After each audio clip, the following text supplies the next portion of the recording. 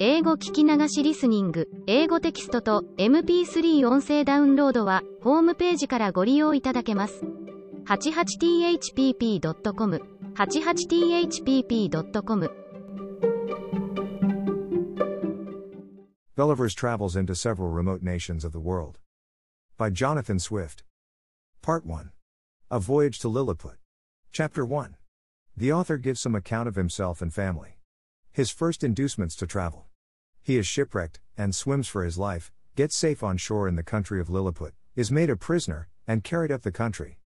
My father had a small estate in Nottinghamshire. I was the third of 5 sons. He sent me to Emmanuel College in Cambridge at 14 years old, where I resided 3 years, and applied myself close to my studies, but the charge of maintaining me, although I had a very scanty allowance, being too great for a narrow fortune, I was bound apprentice to Mr. James Bates, an eminent surgeon in London, with whom I continued 4 years. My father now and then sending me small sums of money, I laid them out in learning navigation, and other parts of the mathematics, useful to those who intend to travel, as I always believed it would be, some time or other, my fortune to do. When I left to Mr. Bates, I went down to my father, where, by the assistance of him and my Uncle John, and some other relations, I got £40, and a promise of £30 a year to maintain me at Leiden. There I studied physic 2 years and 7 months, knowing it would be useful in long voyages. Soon after my return from Leiden, I was recommended by my good master, Mr. Bates, to be surgeon to the Swallow, Captain Abraham Pannell, commander, with whom I continued 3 years and a half, making a voyage or 2 into the Levant, and some other parts. When I came back I resolved to settle in London, to which Mr. Bates, my master, encouraged me, and by him I was recommended to several patients. I took part of a small house in the Old Jewry, and being advised to alter my condition, I married Mrs. Mary Burton, second daughter to Mr. Edmund Burton, hosier, in Newgate Street, with whom I received £400 for a portion. But my good Master Bates dying in 2 years after, and I having few friends, my business began to fail, for my conscience would not suffer me to imitate the bad practice of too many among my brethren. Having therefore consulted with my wife, and some of my acquaintance, I determined to go again to sea. I was surgeon successively in 2 ships, and made several voyages, for 6 years, to the East and West Indies, by which I got some addition to my fortune. My hours of leisure I spent in reading the best authors, ancient and modern, being always provided with a good number of books, and when I was ashore, in observing the manners and dispositions of the people, as well as learning their language, wherein I had a great facility, by the strength of my memory. The last of these voyages not proving very fortunate, I grew weary of the sea, and intended to stay at home with my wife and family. I removed from the Old Jewry to Fetter Lane, and from thence to Wapping, hoping to get business among the sailors, but it would not turn to account. After 3 years' expectation that things would mend, I accepted an advantageous offer from Captain William Pritchard, master of the Antelope, who was making a voyage to the South Sea. We set sail from Bristol, May 4, 1699, and our voyage was at first very prosperous. It would not be proper, for some reasons, to trouble the reader with the particulars of our adventures in those seas. Let it suffice to inform him, that in our passage from thence to the East Indies, we were driven by a violent storm to the northwest of Van Diemen's Land. By an observation, we found ourselves in the latitude of 30 degrees 2 minutes south. 12 of our crew were dead by immoderate labor and ill food, the rest were in a very weak condition. On the 5th of November, which was the beginning of summer in those parts, the weather being very hazy, the seamen spied a rock within half a cable's length of the ship, but the wind was so strong, that we were driven directly upon it, and immediately split. 6 of the crew, of whom I was one, having let down the boat into the sea, made a shift to get clear of the ship and the rock. We rowed, by my computation, about 3 leagues, till we were able to work no longer, being already spent with labor while we were in the ship. We therefore trusted ourselves to the mercy of the waves, and in about half an hour the boat was overset by a sudden flurry from the north. What became of my companions in the boat, as well as of those who escaped on the rock, or were left in the vessel, I cannot tell, but conclude they were all lost. For my own part, I swam as fortune directed me, and was pushed forward by wind and tide. I often let my legs drop, and could feel no bottom, but when I was almost gone, and able to struggle no longer, I found myself within my depth, and by this time the storm was much abated. The declivity was so small, that I walked near a mile before I got to the shore, which I conjectured was about 8 o'clock in the evening. I then advanced forward near half a mile, but could not discover any sign of houses or inhabitants. At least I was in so weak a condition, that I did not observe them. I was extremely tired, and with that, and the heat of the weather, and about half a pint of brandy that I drank as I left the ship, I found myself much inclined to sleep.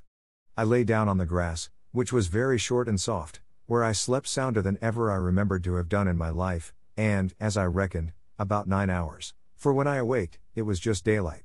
I attempted to rise, but was not able to stir, for, as I happened to lie on my back, I found my arms and legs were strongly fastened on each side to the ground, and my hair, which was long and thick, tied down in the same manner.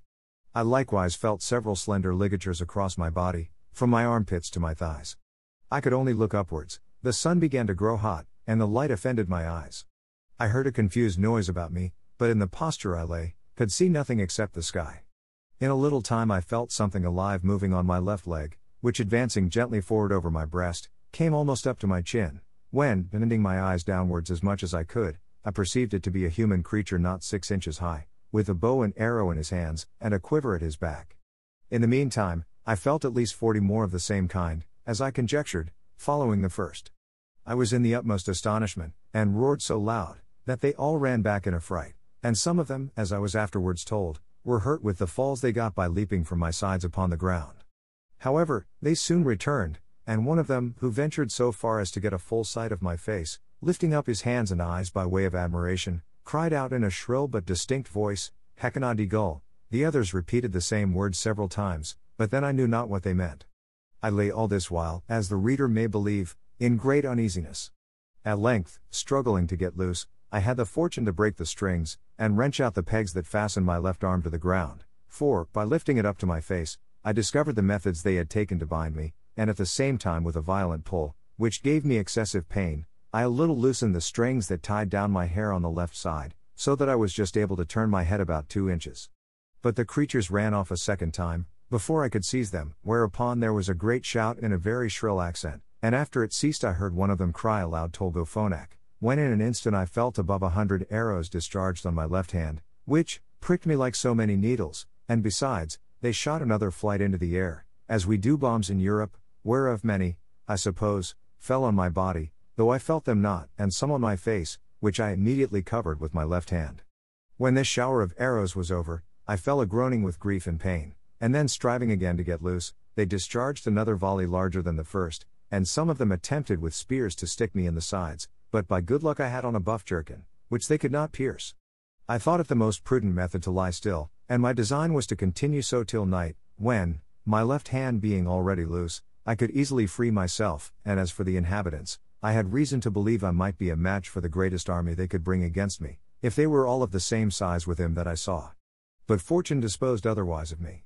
When the people observed I was quiet, they discharged no more arrows, but, by the noise I heard, I knew their numbers increased, and about 4 yards from me, over against my right ear, I heard a knocking for above an hour, like that of people at work, when turning my head that way, as well as the pegs and strings would permit me, I saw a stage erected about 1.5 feet from the ground, capable of holding 4 of the inhabitants, with 2 or 3 ladders to mount it, from whence one of them, who seemed to be a person of quality, made me a long speech, whereof I understood not one syllable. But I should have mentioned, that before the principal person began his oration, he cried out 3 times, Langro di Husan. These words and the former were afterwards repeated and explained to me, whereupon, immediately, about 50 of the inhabitants came and cut the strings that fastened the left side of my head, which gave me the liberty of turning it to the right, and of observing the person and gesture of him that was to speak. He appeared to be of a middle age, and taller than any of the other 3 who attended him, whereof one was a page that held up his train, and seemed to be somewhat longer than my middle finger, the other 2 stood one on each side to support him.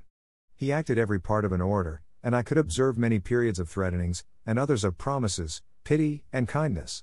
I answered in a few words, but in the most submissive manner, lifting up my left hand, and both my eyes to the sun, as calling him for a witness, and being almost famished with hunger, having not eaten a morsel for some hours before I left the ship, I found the demands of nature so strong upon me, that I could not forbear showing my impatience, perhaps against the strict rules of decency, by putting my finger frequently to my mouth, to signify that I wanted food. The Hergo, for so they call a great lord, as I afterwards learnt, understood me very well. He descended from the stage, and commanded that several ladders should be applied to my sides, on which above 100 of the inhabitants mounted and walked towards my mouth, laden with baskets full of meat, which had been provided and sent thither by the king's orders, upon the first intelligence he received of me. I observed there was the flesh of several animals, but could not distinguish them by the taste. There were shoulders, legs, and loins, shaped like those of mutton, and very well dressed, but smaller than the wings of a lark. I ate them by 2 or 3 at a mouthful, and took 3 loaves at a time, about the bigness of musket bullets. They supplied me as fast as they could, showing 1,000 marks of wonder and astonishment at my bulk and appetite. I then made another sign, that I wanted drink. They found by my eating that a small quantity would not suffice me, and being a most ingenious people, they slung up, with great dexterity, one of their largest hogsheads, then rolled it towards my hand, and beat out the top. I drank it off at a draught, which I might well do, for it did not hold half a pint, and tasted like a small wine of Burgundy, but much more delicious. They brought me a second hogshead, which I drank in the same manner, and made signs for more, but they had none to give me. When I had performed these wonders, they shouted for joy, and danced upon my breast, repeating several times as they did at first, Hecana di Gull. They made me a sign that I should throw down the 2 hogsheads, but first warning the people below to stand out of the way, crying aloud, Borak Mevala, and when they saw the vessels in the air, there was a universal shout of Hecana di Gull. I confess I was often tempted, while they were passing backwards and forwards on my body, to seize 40 or 50 of the first that came in my reach, and dash them against the ground. But the remembrance of what I had felt, which probably might not be the worst they could do, and the promise of honor I made them, for so I interpreted my submissive behavior, soon drove out these imaginations. Besides, I now considered myself as bound by the laws of hospitality, to a people who had treated me with so much expense and magnificence. However, in my thoughts I could not sufficiently wonder at the intrepidity of these diminutive mortals, who durst venture to mount and walk upon my body, while one of my hands was at liberty, without trembling at the very sight of so prodigious a creature as I must appear to them. After some time, when they observed that I made no more demands for meat, there appeared before me a person of high rank from His Imperial Majesty. His Excellency, having mounted on the small of my right leg, advanced forwards up to my face, with about a dozen of his retinue, and producing his credentials under the signet royal, which he applied close to my eyes, spoke about 10 minutes without any signs of anger, but with a kind of determinate resolution, often pointing forwards, which, as I afterwards found, was towards the capital city, about half a mile distant, whither it was agreed by His Majesty in council that I must be conveyed.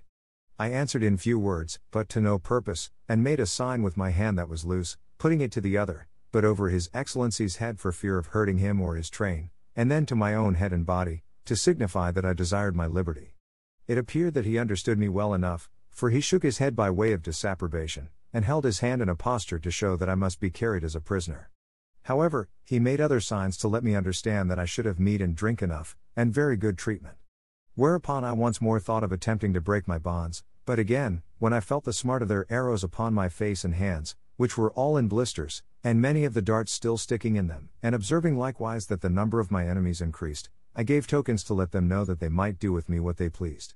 Upon this, the Hergo and his train withdrew, with much civility and cheerful countenances. Soon after I heard a general shout, with frequent repetitions of the words Peplum Selen, and I felt great numbers of people on my left side relaxing the cords to such a degree, that I was able to turn upon my right and to ease myself with making water, which I very plentifully did, to the great astonishment of the people, who, conjecturing by my motion what I was going to do, immediately opened to the right and left on that side, to avoid the torrent which fell with such noise and violence from me. But before this, they had daubed my face and both my hands with a sort of ointment, very pleasant to the smell, which, in a few minutes, removed all the smart of their arrows. These circumstances, added to the refreshment I had received by their victuals and drink, which were very nourishing, disposed me to sleep. I slept about 8 hours, as I was afterwards assured, and it was no wonder, for the physicians, by the Emperor's order, had mingled a sleepy potion in the hogsheads of wine. It seems, that upon the first moment I was discovered sleeping on the ground, after my landing, the Emperor had early notice of it by an express, and determined in council, that I should be tied in the manner I have related, which was done in the night while I slept, that plenty of meat and drink should be sent to me, and a machine prepared to carry me to the capital city. This resolution perhaps may appear very bold and dangerous, and I am confident would not be imitated by any prince in Europe on the like occasion. However, in my opinion, it was extremely prudent, as well as generous, for, supposing these people had endeavored to kill me with their spears and arrows, while I was asleep, I should certainly have awaked with the first sense of smart, which might so far have roused my rage and strength, as to have enabled me to break the strings wherewith I was tied, after which, as they were not able to make resistance, so they could expect no mercy. These people are most excellent mathematicians, and arrived to a great perfection in mechanics, by the countenance and encouragement of the emperor, who is a renowned patron of learning. This prince has several machines fixed on wheels, for the carriage of trees and other great weights. He often builds his largest men of war, whereof some are 9 feet long, in the woods where the timber grows, and has them carried on these engines 300 or 400 yards to the sea. 500 carpenters and engineers were immediately set at work to prepare the greatest engine they had. It was a frame of wood raised 3 inches from the ground, about 7 feet long and 4 wide, moving upon 22 wheels. The shout I heard was upon the arrival of this engine, which, it seems, set out in 4 hours after my landing. It was brought parallel to me, as I lay. But the principal difficulty was to raise and place me in this vehicle. 80 poles, each of 1 foot high, were erected for this purpose, and very strong cords, of the bigness of packthread, were fastened by hooks to many bandages, which the workmen had girt round my neck, my hands, my body, and my legs. 900 of the strongest men were employed to draw up these cords, by many pulleys fastened on the poles, and thus, in less than 3 hours, I was raised and slung into the engine, and there tied fast. All this I was told, for, while the operation was performing, I lay in a profound sleep, by the force of that soporiferous medicine infused into my liquor. 1,500 of the emperor's largest horses, each about 4.5 inches high, were employed to draw me towards the metropolis, which, as I said, was half a mile distant. About 4 hours after we began our journey, I awaked by a very ridiculous accident, for the carriage being stopped a while, to adjust something that was out of order. 2 or 3 of the young natives had the curiosity to see how I looked when I was asleep. They climbed up into the engine, and advancing very softly to my face, one of them, an officer in the guards, put the sharp end of his half-pike a good way up into my left nostril, which tickled my nose like a straw, and made me sneeze violently, whereupon they stole off unperceived, and it was 3 weeks before I knew the cause of my waking so suddenly. We made a long march the remaining part of the day, and rested at night with 500 guards on each side of me, half with torches, and half with bows and arrows, ready to shoot me if I should offer to stir. The next morning at sunrise we continued our march, and arrived within 200 yards of the city gates about noon.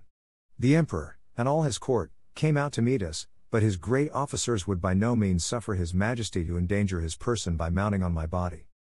At the place where the carriage stopped there stood an ancient temple, esteemed to be the largest in the whole kingdom, which, having been polluted some years before by an unnatural murder, was, according to the zeal of those people, looked upon as profane, and therefore had been applied to common use, and all the ornaments and furniture carried away. In this edifice it was determined I should lodge.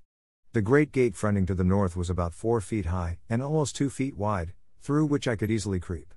On each side of the gate was a small window, not above 6 inches from the ground. Into that on the left side, the king's smith conveyed 411 chains, like those that hang to a lady's watch in Europe, and almost as large, which were locked to my left leg with 36 padlocks. Over against this temple, on the other side of the great highway, at 20 feet distance, there was a turret at least 5 feet high. Here the emperor ascended, with many principal lords of his court, to have an opportunity of viewing me, as I was told, for I could not see them. It was reckoned that above 100,000 inhabitants came out of the town upon the same errand, and, in spite of my guards, I believe there could not be fewer than 10,000 at several times, who mounted my body by the help of ladders. But a proclamation was soon issued, to forbid it upon pain of death. When the workmen found it was impossible for me to break loose, they cut all the strings that bound me, whereupon I rose up, with as melancholy a disposition as ever I had in my life. But the noise and astonishment of the people, at seeing me rise and walk, are not to be expressed. The chains that held my left leg were about 2 yards long, and gave me not only the liberty of walking backwards and forwards in a semicircle, but, being fixed within 4 inches of the gate, allowed me to creep in, and lie at my full length in the temple. 物語の続きは、ホームページからお聞きいただけます。また、テキスト、MP3 ダウンロードも合わせてご利用ください。88thpp.com 88thpp.com